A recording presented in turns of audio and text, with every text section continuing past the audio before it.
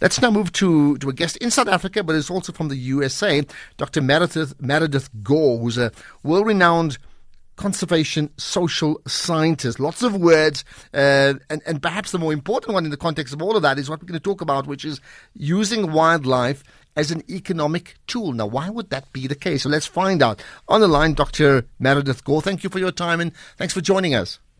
Happy to be here. Thanks for having me. Thank you. So tell me about that. Wildlife as an economic tool. It's not something we in South Africa would ordinarily think about. In fact, the big debate about growing our economy is like, let's get entrepreneurs going and do that in massive numbers in our townships. So where do you fit in on this?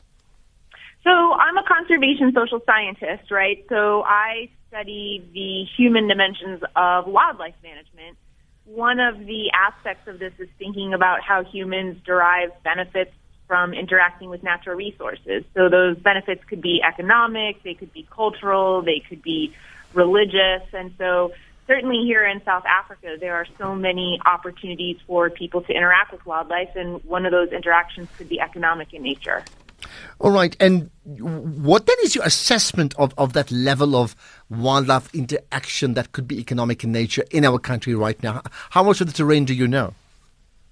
Sure. Well, I've been able to travel around different parts of South Africa this week at the invitation of the U.S. mission to South Africa, and I've had the pleasure of interacting with a number of stakeholders that that derive benefits from wildlife. So certainly there's tourism, there's sustainable use, there's cultural and religious benefits, and they range throughout the country. Oh, you've also said, and I mean, do you have evidence therefore of can I use the word wildlife entrepreneurs? Well, one of the things that I'm most interested in actually is wildlife poaching and wildlife trafficking. And so I do think that there are probably a number of wildlife entrepreneurs out there in this world, including here in South Africa. One of the things that I conduct research on and collaborate with partners on around the world is thinking about how wildlife trafficking might undercut those economic investments and opportunities for different types of stakeholders to derive benefits from wildlife. So I do like your term wildlife entrepreneurs, but certainly we would be interested in the legal entrepreneurs only. Let's talk about traffic. I mean, we touched on it a few days ago with the head of the Kruger National Park, and I mean, as you know, it's a growing phenomenon. It's a huge problem. Of course, it's downright illegal, but it comes at the cost of wildlife, and it comes at the cost of a whole lot of other things as well, right? How, that's certainly where your heart lies. I mean, what's the thought in terms of the cost, in terms of the loss of these animals, and therefore the cost to stop it, in terms of, policing? Yeah, I think that's a really interesting question. Thank you for answering it. Right, so I'm a social scientist, so of course I think about the ecological dimensions of wildlife trafficking, but my expertise really lies on the social side of things. And so wildlife trafficking, it undermines the rule of law, it undercuts sustainable development investments, it's associated with other forms of criminality, like all sorts of criminality, like drug trafficking, gun trafficking. It's associated with spread of zoonotic diseases, and it also undermines people's ability to derive cultural benefits from wildlife. So there's so many different human impacts associated with wildlife trafficking. What about, you've also suggested that it would be that when you're using wildlife as an economic tool, it would be able to combat not just poverty, but also crime. Tell me about that.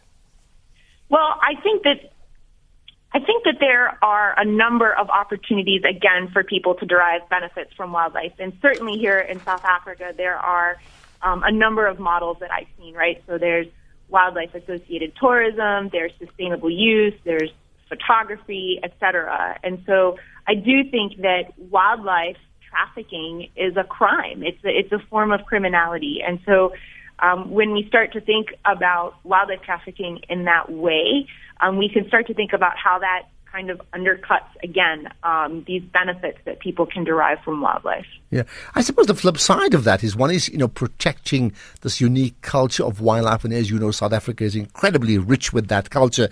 But is the tourism element also not seen as exploitative as well? On the one hand, tourism brings people to wildlife, which gets us appreciating it.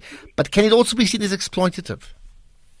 Gosh, I think that's an interesting question. I think that, in my experience, and I've had the good fortune to conduct research in many African nations, Southeast Asia, South America, and also the United States. I think that human relationships with the environment and human relationships with wildlife, they vary everywhere. And so I think that sometimes those relationships are in the eye of the beholder. Sometimes those relationships cause conflict for people, and other times they don't.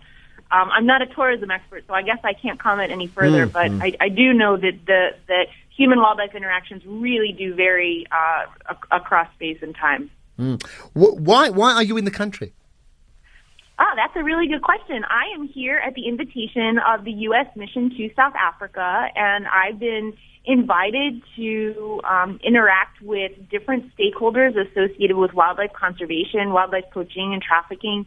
I've had the good pleasure of interacting with a number of conservation organizations, the South African Wildlife College, different universities, Protect Rhino Project, Project Rhino, all sorts of amazing conservationists. And I'm just here to learn. I'm here to explore opportunities to collaborate and listen.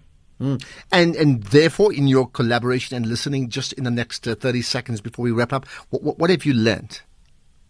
What have I learned? I've learned there's an amazing diversity of stakeholders invested in wildlife conservation in South Africa, and I'm a chronic optimist, and so interacting with all this diversity has really, it's helped me draw strength and be positive in the face of a lot of this negative news associated with wildlife trafficking. Well, absolutely. I understand. I mean, I've got your website called conservationcriminology.com. Is that yours, right?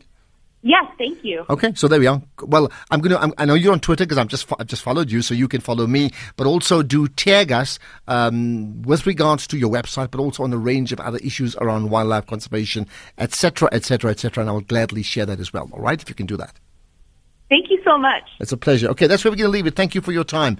Most appreciated. Enjoy the rest of your trip in our country. Dr. Meredith Gore was a world-renowned conservation social scientist, and really that's it, social science, about the science of just collaborating and moving on a social level and how it impacts on broader South Africa, on this global society. Right, as always, we have podcasts. We'll have a podcast about a discussion around the liver transplant as well tomorrow, together with the earlier discussion we had with the big hitter, which was Tembisa Fakude. So check that out on the website. But also drop me an email if you wish to engage with me directly, ashraf@safm.co.za.